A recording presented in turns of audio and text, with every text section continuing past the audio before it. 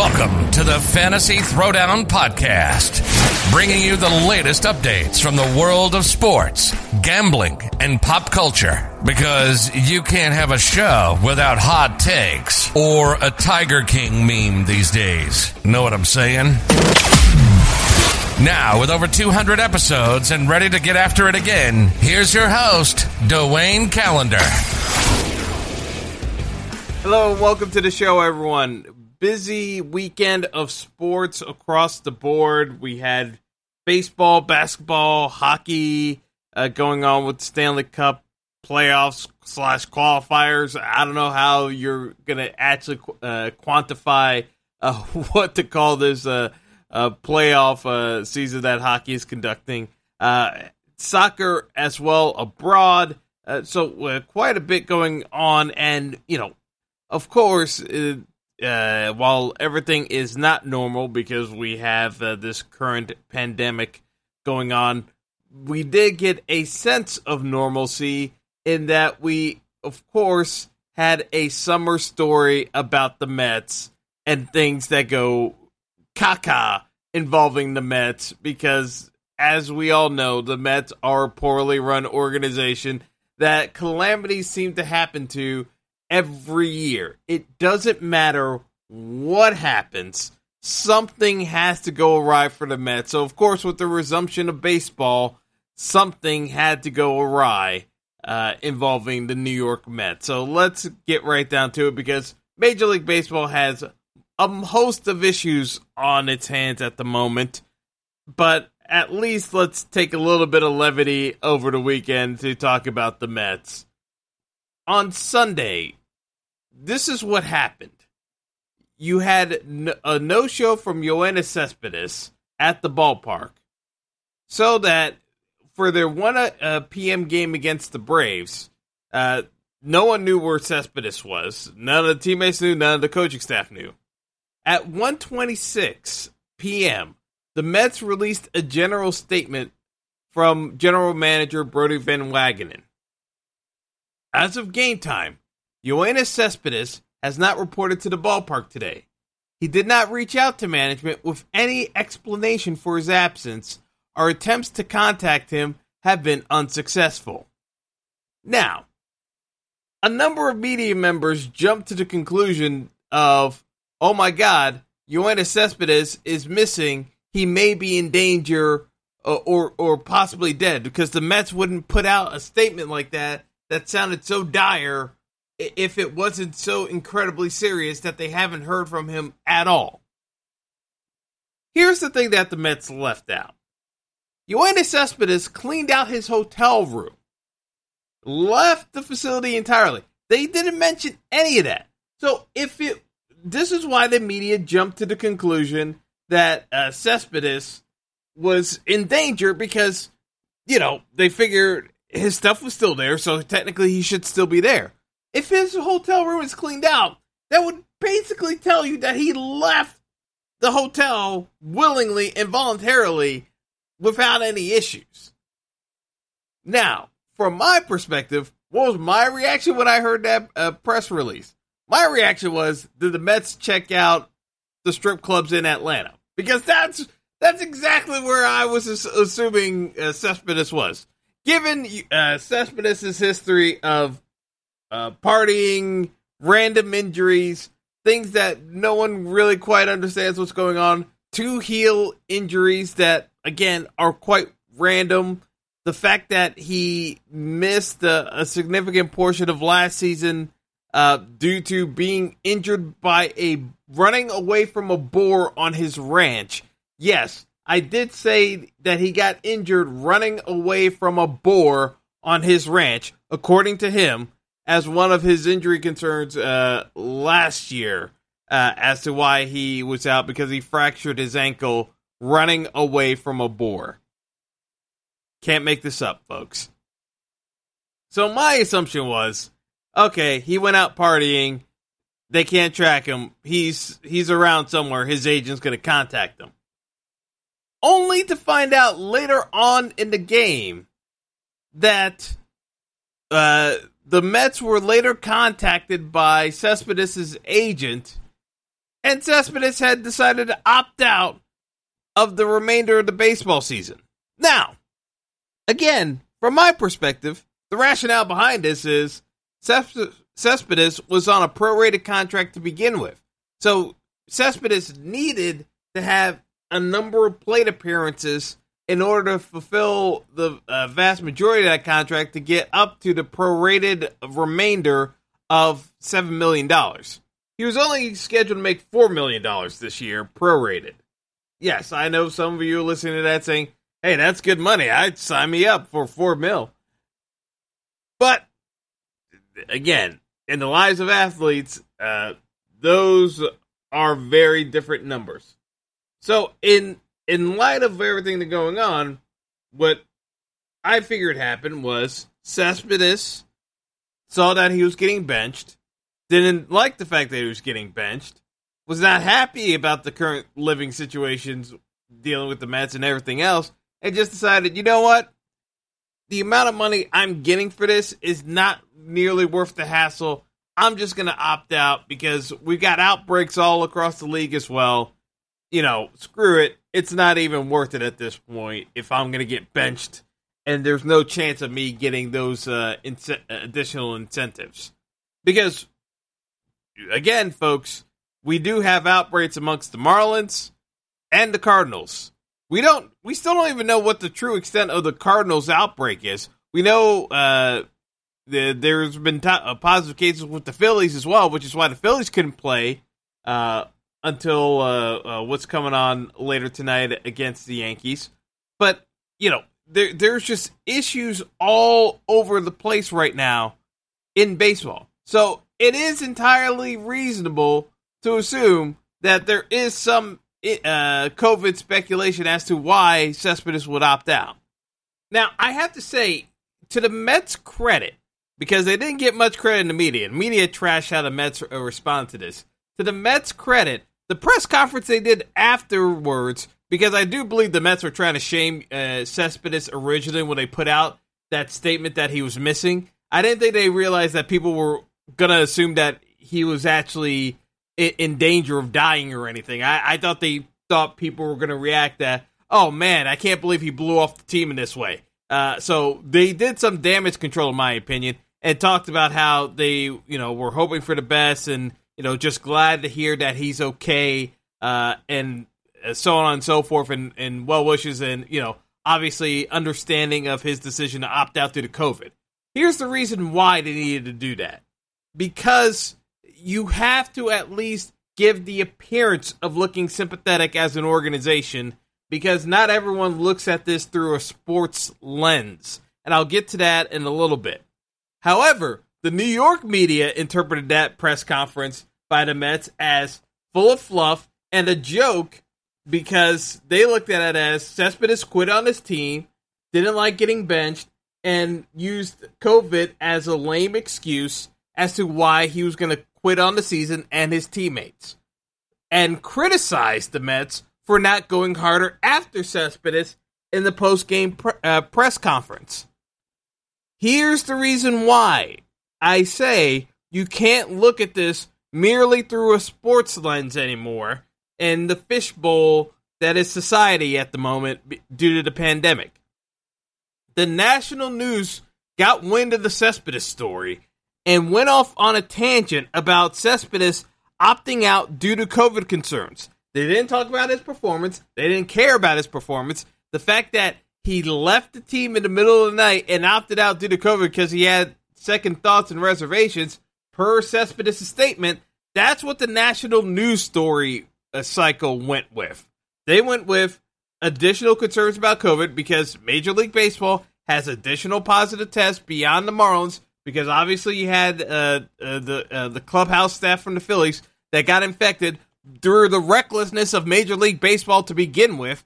We'll talk about that in a little bit. But and then we had the members of the Cardinals. We still don't know how many. We got at least 4, but the fact that they're saying that there are more positive cases ensuing, I'm thinking we may have another outbreak and be close to double digits with the Cardinals.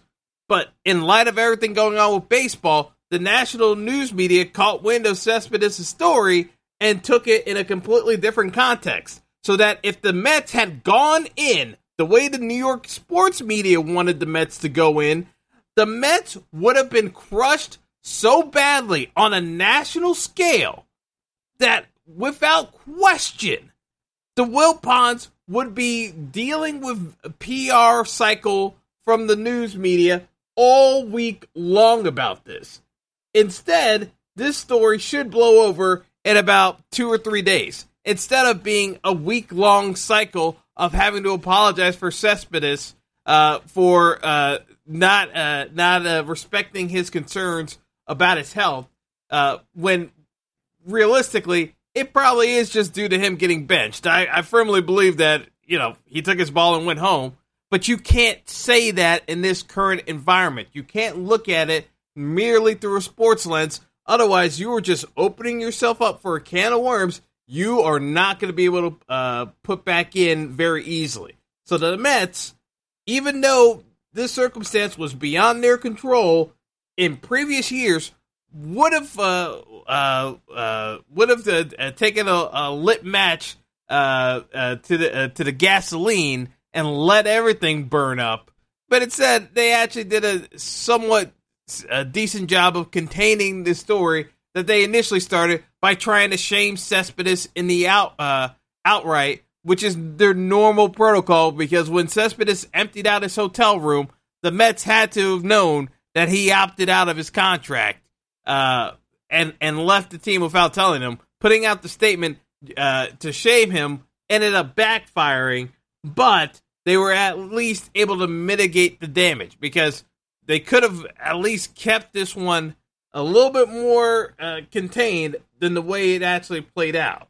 But like I said, this story could have been a lot worse for the Mets, because if it turned out that they crushed Cespedes for being selfish and quitting on his team, and the national news media got that soundbite, oh boy, that would have been played throughout, and the Mets would have been answering for it all week long, guaranteed. Guaranteed. So where does that leave baseball at the moment? Because as it stands, baseball has more positive cases than any other sport at the moment. Because even with football, yes, we've seen some positive cases, but it's still not nearly to the extent. Basically, only college sports have had as many issues from positive cases as baseball. But baseball is actively trying to play right now, and again, baseball is in very much a precarious spot of having the season completely implode on them. As it stands, due to Major League Baseball's inability to exercise basic common sense, the Phillies have not played baseball in over a week now. Because after that game on last Sunday with the Marlins, when they knew the Marlins had positive cases, let me say that again.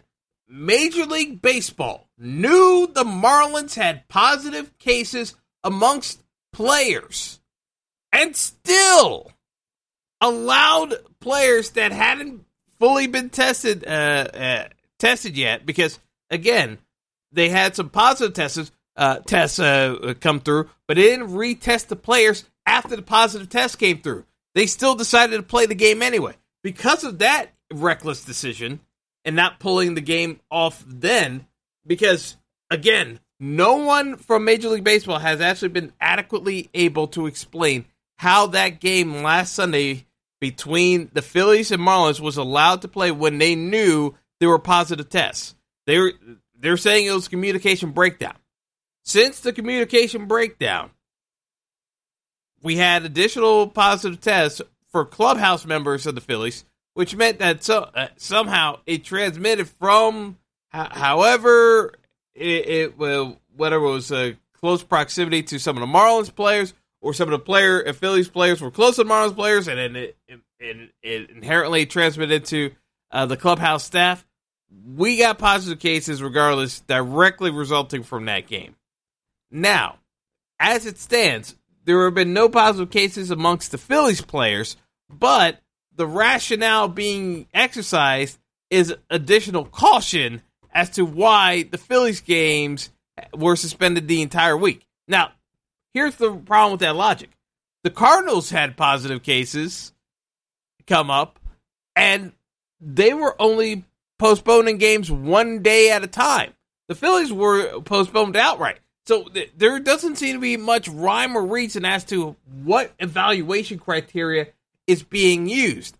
And the issue was that inherent to everything going on, their enforcement is so lackadaisical in terms of having a structured game plan that, again, Major League Baseball could say they have over 100 pages of documentation as to what the protocol should be, but they've been playing it by ear ever since the Marlins situation spawned out.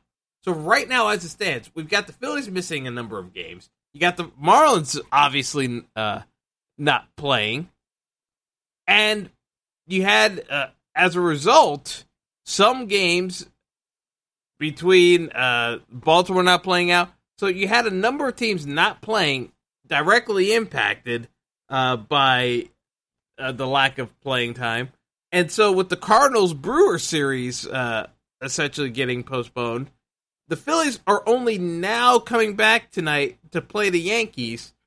And with weather expected to be terrible for tomorrow on Tuesday, again, you're going to be missing a ton of games. And again, I keep saying this.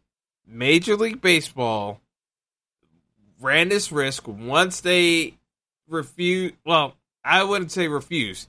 They said Major League Baseball blamed the union for rejecting the bubble idea. The fact that Major League Baseball couldn't push the bubble idea, but were able to push prorated salaries, I have a feeling that the story is much more akin to the union tried to use the bubble format as a rationale for getting additional pay, and Major League Baseball just said no. So Major League Baseball really only has themselves to blame, because there were ways of getting a bubble format implemented, and now they're at risk of the season essentially being canceled in less than a month, because Rob Manfred, MLB commissioner, has already prepped broadcast networks reportedly to have alternative programming in place in case there's another outbreak, because they may be forced to cancel the season within the next 2 weeks. And in some cases, they said the nightmare scenario could have happened within a couple of days. So again, baseball is in such a precarious position. You got a number of teams that, could compete, but as soon as some of these other teams start falling by the wayside in terms of the loss column, I'm sorry, there's going to be greater need to strictly monitor the actions and behaviors of players, because some folks are just going to be looking at it and just saying, kind of going through the motions, saying, you know what, we're out of it. Why am I going through these strict adherences? I might as well just opt out the rest of the year. And guess what? There's a very real danger that baseball's running here at the moment, because now you've got players that may just decide this isn't worth it. We're not winning anything this year, and we're in the middle of a pandemic.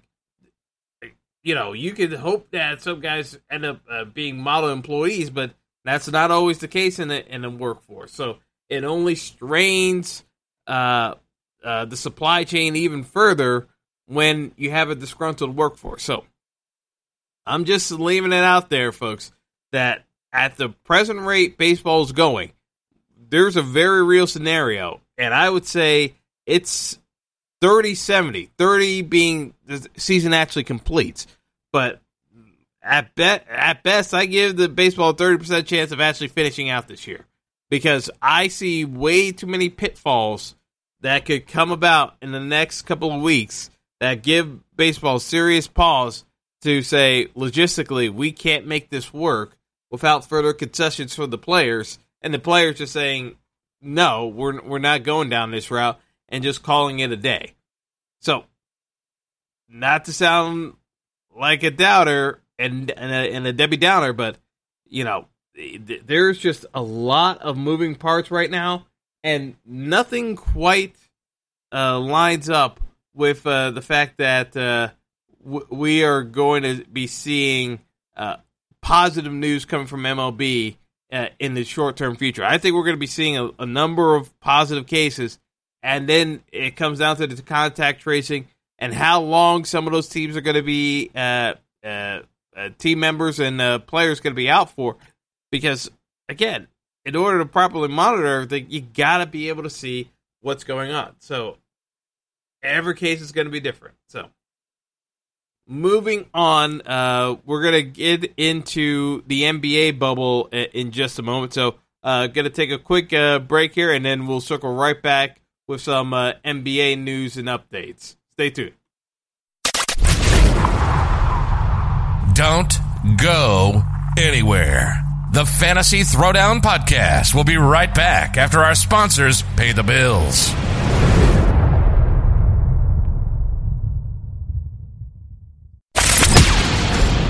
Welcome back to the show. Hope you got your popcorn ready.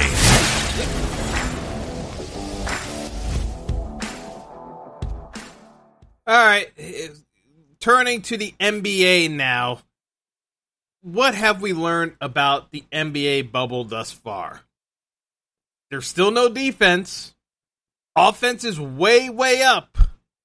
And because of the lack of distractions, i.e. groupies and other entertainment venues, the energy level for players seems to be quite high. So you're getting far more high-paced matchups. So the overs have been hitting in these game totals at a record clip. Over 85% of the games thus far in the bubble so far, and we've played through for a couple of days now, so we're near.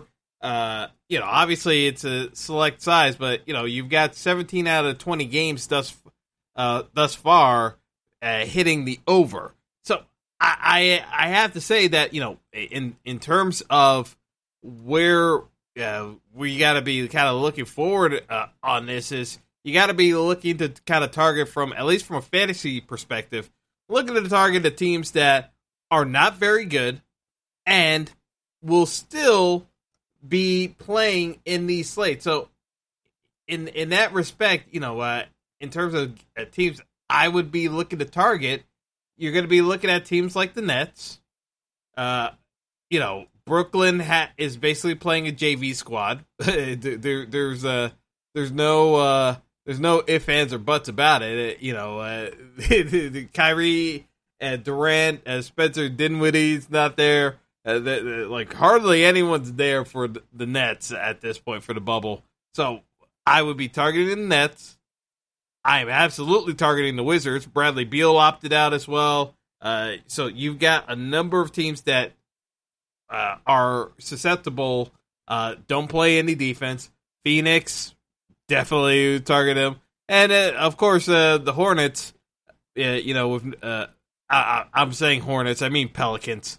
I automatically see New Orleans, and I automatically associate them with their old designation, the Charlotte Hornets. But be that as it may, the Pelicans, woeful defensive units only gets exacerbated further in the NBA bubble. And one thing that people thought might be an issue, but, I thought it from the outset, being in this much smaller NBA court environment that's different from a normal NBA arena, because it's far more compact, the depth perception is that much easier for shooters. It's a much tighter arena. So when you don't have the large crowds that you're looking into, it's a lot easier to be a three-point shooter. I'm from my standpoint, again, teams aren't playing defense, but from an outside shooting perspective, the shooters have not been impacted all that much by the bubble environment. In fact, it's just as high, if not higher. So again, limited sample size, but it's not surprising why the scoring is up, because it is a case of you're getting both. You're getting the best of both worlds if you're an offensive player, because A, you're more rested because you're not traveling. B, you're playing a bunch of teams that know they really aren't supposed to be in this environment, and to be quite frank, are kind of checked out. They want to put up stats just to look good for scouts, but outside of that, they're not going to go out of their way to be putting a max effort and possibly getting themselves injured. Because you already saw what happened to poor Jonathan Isaac for the Magic. He blew out his ACL in a meaningless game, and you don't want to say you got injured in a meaningless game, but realistically, the game the Magic were in was about as meaningless as it gets towards the end of the year. The Magic weren't making the playoffs. Mathematically speaking, their chances of making it were slim. That's why, even in their current environment, the Magic technically are in the playoffs because the East is so bad, but it's by default they're in the playoffs, basically because of how bad the East was. The Magic really have no business being in the bubble. They're technically the seventh seed. Maybe they'll end up being the 8th seed, depending on what the Nets do. But the Magic really shouldn't be in here. The Wizards shouldn't be in there. I mean, I already told you that the Nets weren't. The Nets. That's like how the Wizards made it into the bubble. Again, it is more of a hilarity of consequences than anything else. How some of these teams got in, but as it stands, they had to finish out some of these games, so it is what it is. And some of these teams in the West still mathematically had a chance. So that's why the Wizards still technically had to be in the bubble, because mathematically they still had a chance of making the playoffs. But these bubble teams that are really there just for the experience, I guess, and showing solidarity, they're going to be sent out of here eventually. And that's when the real drama begins, because you may think that I'm talking about playoff basketball. No, I'm talking about the drama of NBA players bringing their friends and loved ones into the bubble and hoping that the friends and loved ones don't mess anything up and violate protocols, because I could see it now where family dynamics start playing an effect on how the NBA bubble holds up. This is going to be a very tricky balance to maintain for the NBA. Again, this is going to stretch out for 3 months. The bubble, in theory, is the best way of actually continuing sports as we know it in the middle of this pandemic for the U.S. because of the rising case counts. No matter who wants to tell you otherwise, the case counts are rising in the U.S. at the moment. The only way to kind of contain everything is in a bubble environment. But it still relies upon human behavior to drive all of this. So as some of these teams start vacating, family members are going to start coming into the bubble, and it's going to be that much more precarious to make sure that everyone adheres to the rules. So again, that's why I say life gets interesting in the bubble as these teams go away. Now, who are the players that I would say you need to be looking out for in the bubble that you aren't well aware of? Because obviously everyone knows LeBron and Kawhi and all the big names. But here are the guys you should be looking at in the bubble that you probably don't know too well. First off, I'll start off with the Bullets. I should say the Wizards, but from my recollection, I still think of them as the Bullets. But for the Wizards, you got Troy Brown Jr. being the star of the team now with no Bradley Beal. You got a terrible team. From a fantasy perspective versus real life, he's a solid, good player. He's developing his game. It's still going to take him some time. But from a fantasy perspective, Troy Brown Jr. is a fantastic play because he's a former number one first-round pick, and he has all the volume allocated to him in a dilapidated Washington squad that's lacking scores. Troy Brown is going to get a ton of volume to play around with. So that's someone I'd be targeting from a DFS perspective every slate I get. Another player I'd be looking at because of volume, TJ Warren of the Pacers. He dropped 50 over the weekend. There are more games to come like that, not necessarily 50-point games, but I could definitely see some 30 burgers, some 40 burgers, because the Pacers, with Oladipo still kind of a question mark, Brogdon still kind of a question mark, and Domantas Sabonis out for the rest of the season with a foot injury, the Pacers have to play a small ball type lineup, and so much like the Celtics, the ball is going to be free-flowing around multiple guys that can create shots off the dribble. TJ Warren can do that. So, you're just the same way you saw Jason Tatum have his coming out party 2 years ago for the Celtics, TJ Warren is in that very similar spot for the Pacers. So, I like the Pacers in terms of fantasy value in production because, again, they're fighting for a higher playoff seed. They can actually make some noise in the playoffs. And unlike Philly, they are a complete dysfunctional mess.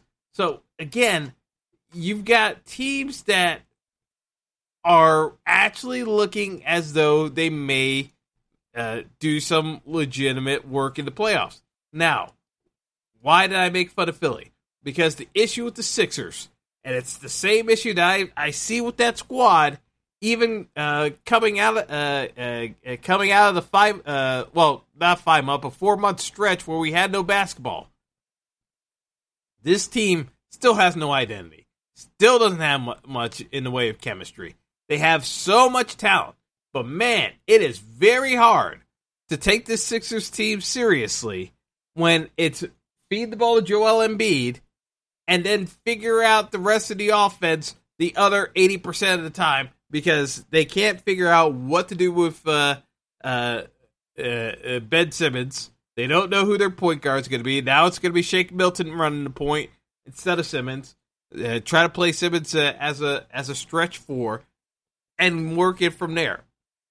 But the truth of the matter is that even when they had Jimmy Butler, Simmons, Embiid, and Tobias Harris, they still needed Jimmy Butler there to be the closer because they didn't have a set offense.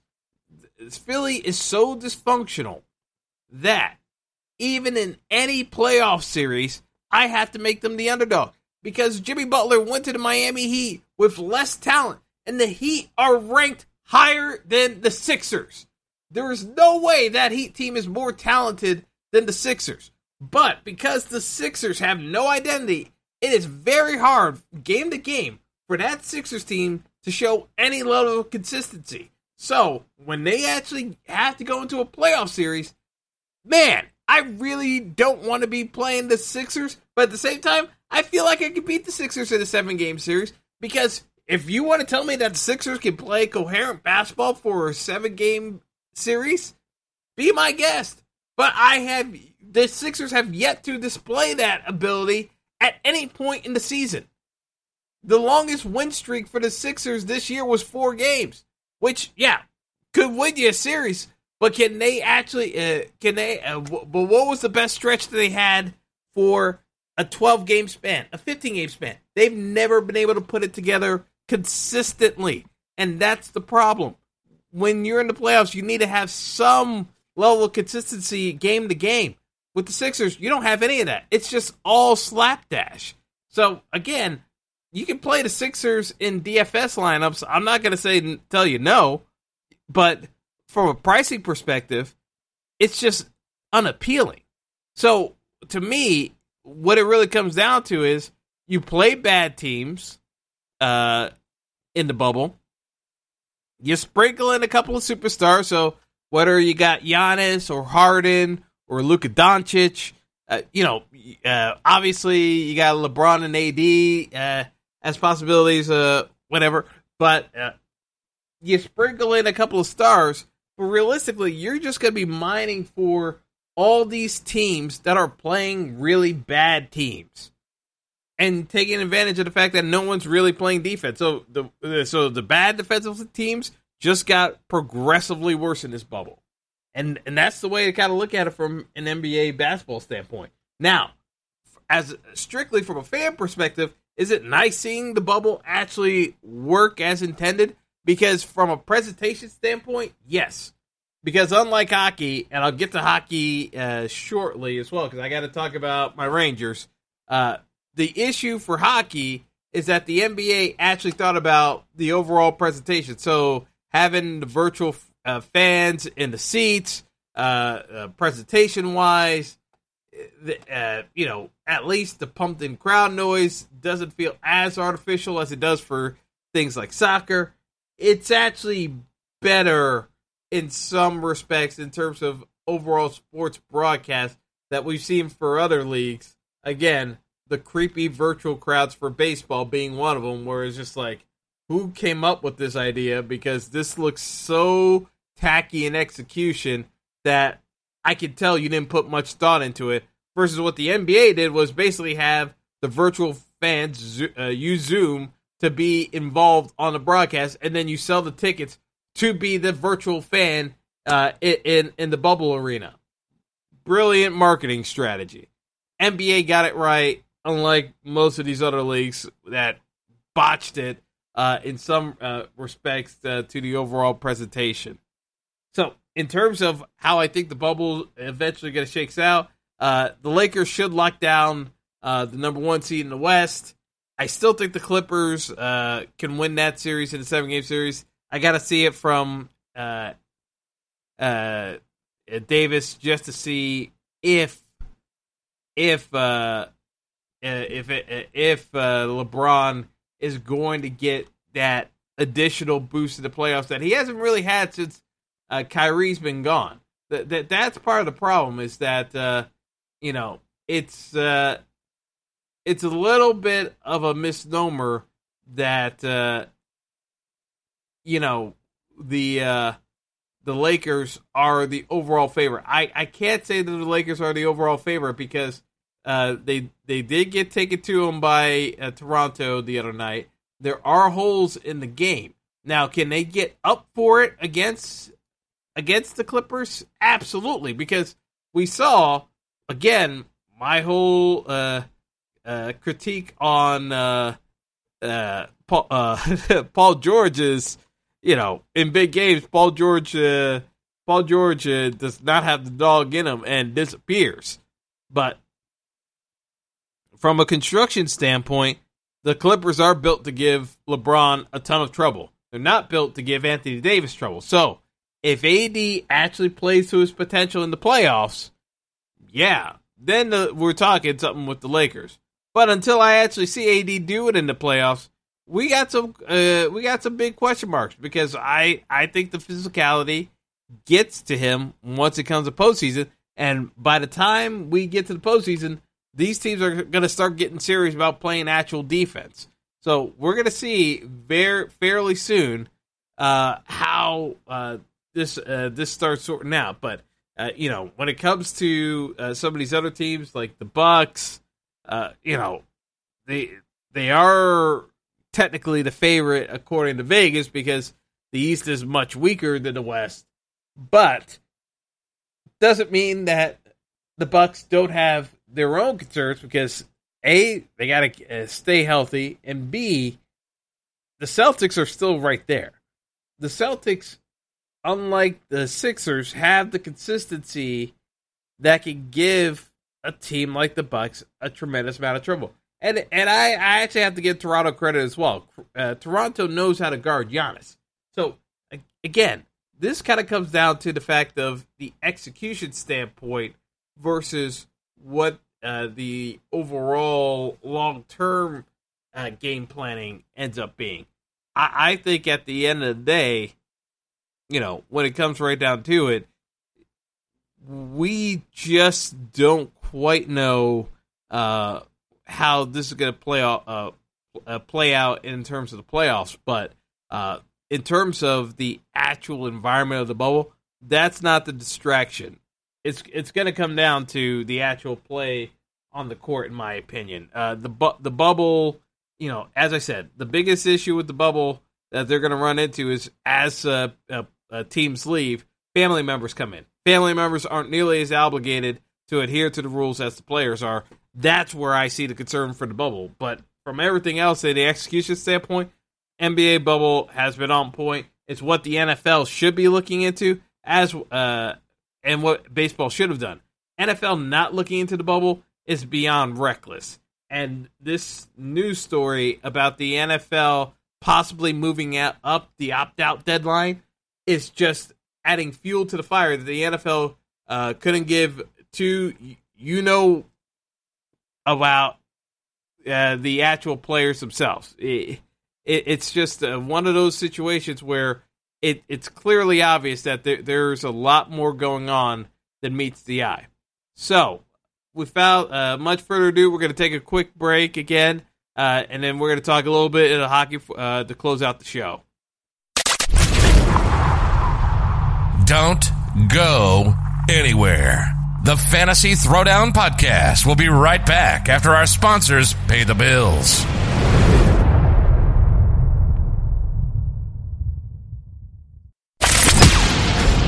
Welcome back to the show. Hope you got your popcorn ready.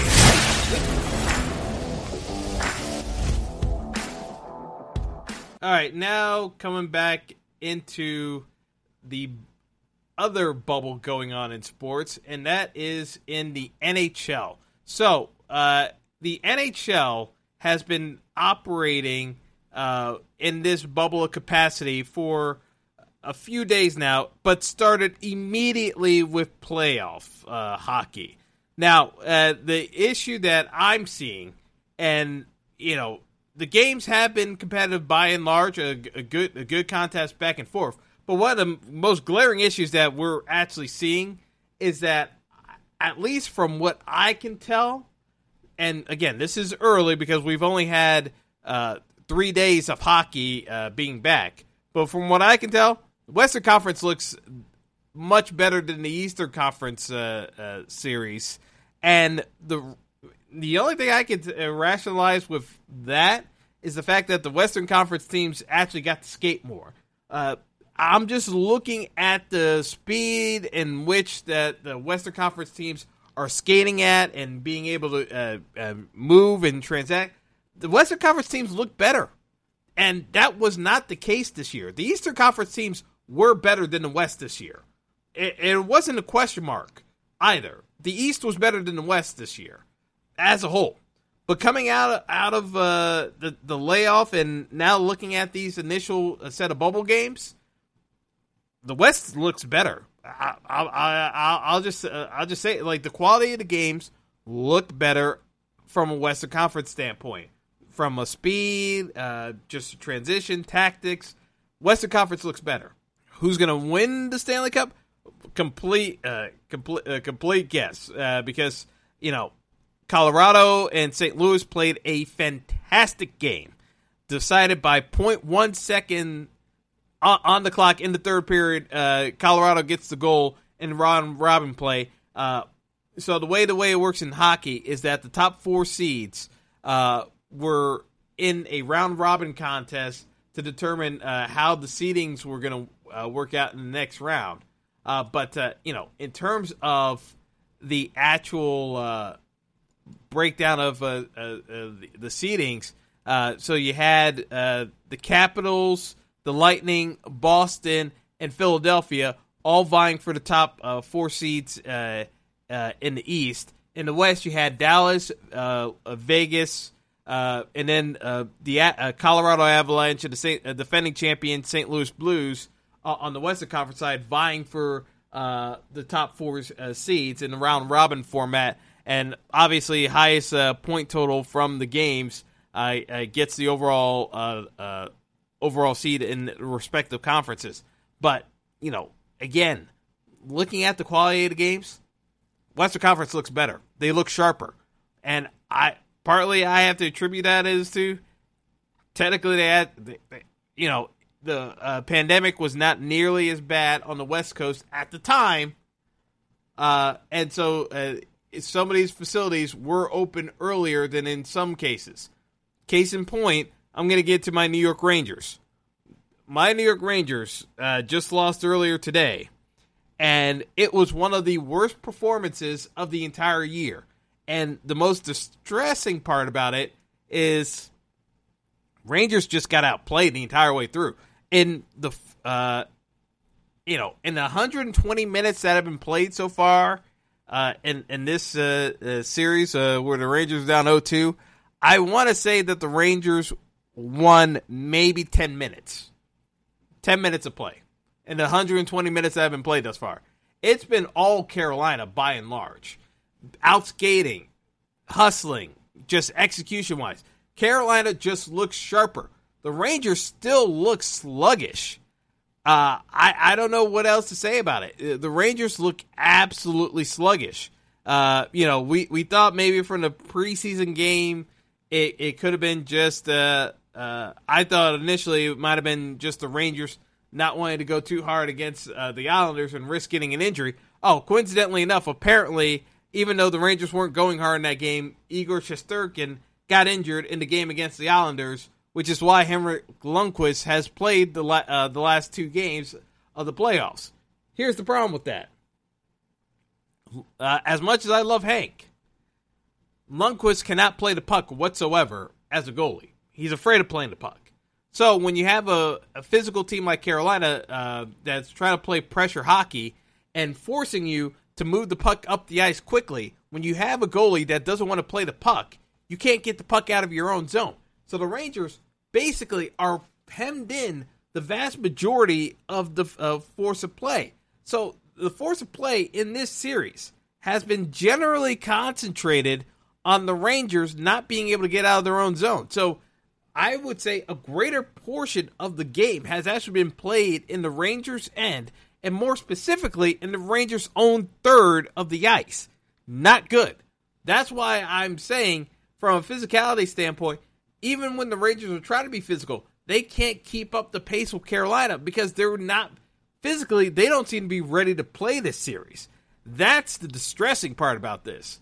But I can't necessarily get too upset at the Rangers because, again, New York was the worst hit part of the country for months on end.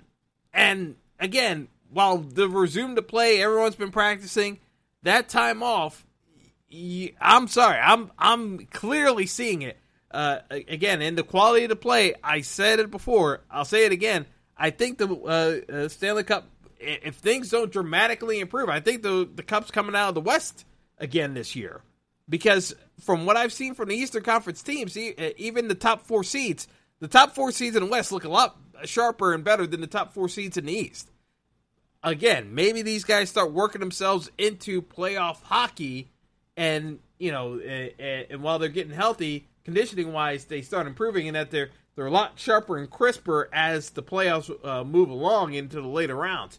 But right now, from the start, the West looks better.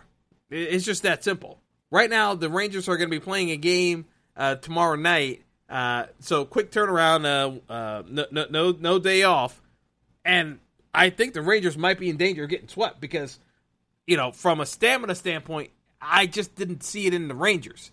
I'm not sure if doing the quick turnaround is going to do a whole lot of good because, to me, from a physical standpoint, Carolina's a lot sharper and fresher. It's obvious. The Rangers take, at a minimum, 2 to 3 shifts every period to actually get going. They can't start off 0 to 60, and Carolina has jumped on them every single period to start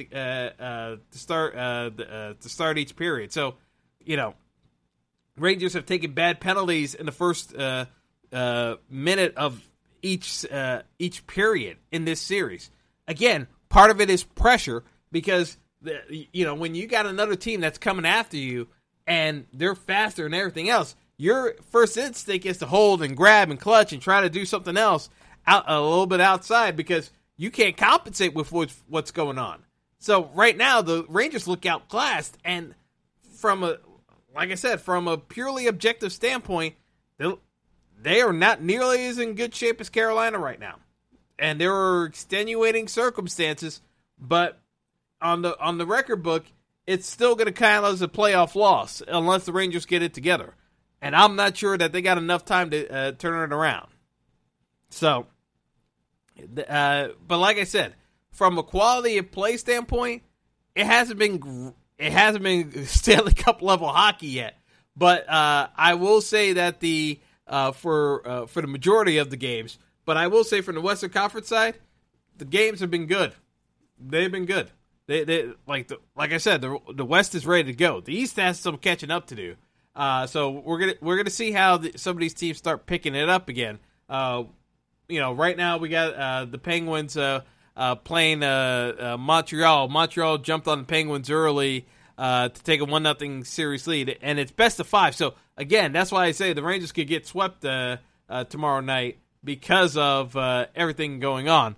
But I look at this and I say that there's a very real chance with everything going on that the Stanley Cup goes back to the Western Conference again, because they just look sharper right now. And I think it might be a conditioning thing because of the layoff and which teams had access to facilities during the lockdown. Certain states weren't completely locked down compared to the Northeast. So, some teams do have an advantage. But we're going to see. We're going to see. It's still very much early in the game. So we're going to see how this all transpires. But my initial thoughts, I just looked at it. I'm like, West looks good. West looks like they haven't missed a beat. In the East, definitely from a talent level is still there, but from an execution standpoint and just from where they were earlier this year of how they were playing, noticeable difference, without question, noticeable difference. All right. And finally, to cap off the show, some of you are going to be looking for my mea culpa to Arsenal because I said that Arsenal had no chance of winning the FA Cup.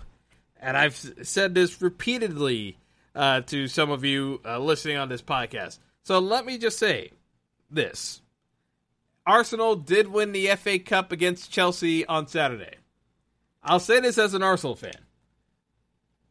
It was a unique and strange feeling knowing that Arsenal was getting the Manchester United treatment, because I've never seen Arsenal get the benefit of so many calls, so lopsided in our own favor, where we weren't getting called for pretty much anything, and Chelsea was getting called for basically everything under the sun. I'm looking at this and I'm saying, wow, this is what it's like being a Man United fan. So for the Chelsea fans complaining about the officiating, you're absolutely right. You could complain about the officiating. It was absolutely terrible and lopsided in Arsenal's favor. But Chelsea didn't play well. Arsenal didn't play great either because, when you don't have a back line, it's hard to say that your team actually played well.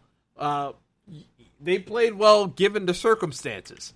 But when Christian Pulisic pulls a hamstring after Cesar Azpilicueta pulls a hamstring for Chelsea as well, you've got two substitutions you have to make right there. I'm sure Frank Lampard did not have anywhere in his mind that he was going to have to pull Christian Pulisic or Azpilicueta as part of his game plan.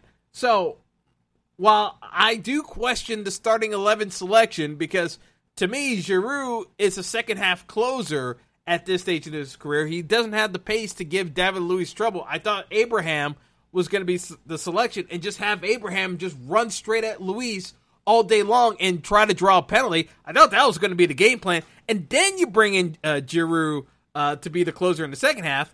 I'm genuinely thankful that Lampard didn't go that route. Obviously, I wanted Arsenal to win the FA Cup because at least it guarantees us a spot in playing in Europa next year, which we weren't going to be able to do if we had missed out on winning the FA Cup. And missing out on playing Europa means even more millions of dollars being missed out on for player signings in the offseason window, which is going to be a very quick turnaround because the Premier League is starting back up again, even with the Project Restart. They're not delaying on the restart of the season for next season. So the Premier League is resuming back again in less than 50 days. So quick turnaround. Folks getting right back to it because summer vacation ain't much of a vacation this year in the pandemic anyway. So it's not like guys are going off on a major holiday the way that we're accustomed to seeing in the past to begin with. So with that being said, Arsenal gets the benefit of the doubt. Now, in terms of who has the most to lose, because we have the most expensive game in sports coming up tomorrow afternoon. I believe kickoff's around 2:45 tomorrow afternoon.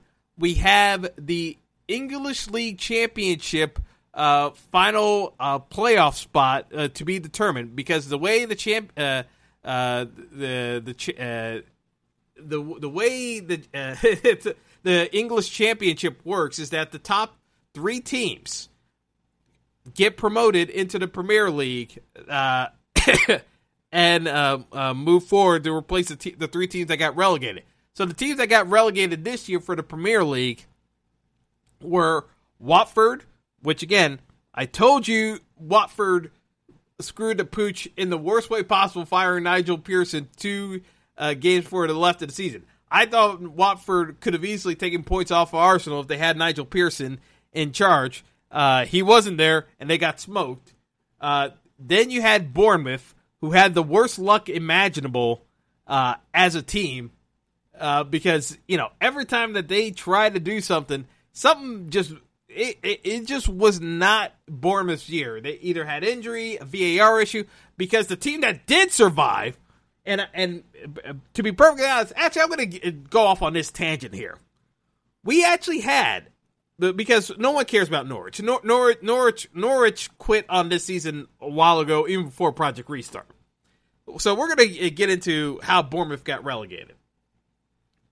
Bournemouth's relegation is due to Aston Villa getting a point against West Ham. How did Aston Villa survive besides Arsenal losing in one of the dumbest fashions imaginable? How did Aston Villa get those additional points? Because Aston Villa was done and dusted weeks ago. So how did Aston Villa actually get the point they needed to stay up? It goes back to the loss Aston Villa should have had against Sheffield United. Because Sheffield United beat Aston Villa, but... And I still say this because... Even watching this game on replay, I still don't understand how no referee on the field couldn't see that Sheffield United had scored off of a set piece because the ball clearly crossed the line. There are massive bodies around, but any referee on the field and the linesman should be able to see that the ball crossed the field of play. So, regardless of that, three officials missed the call.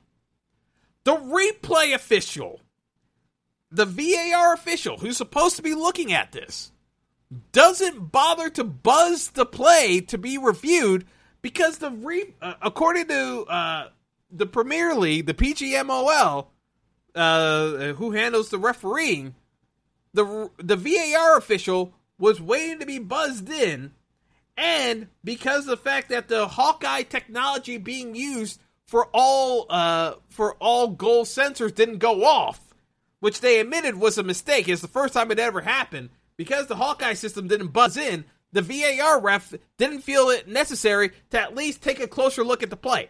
Everyone that could see it objectively, just normal play, could see that ball crossed the line.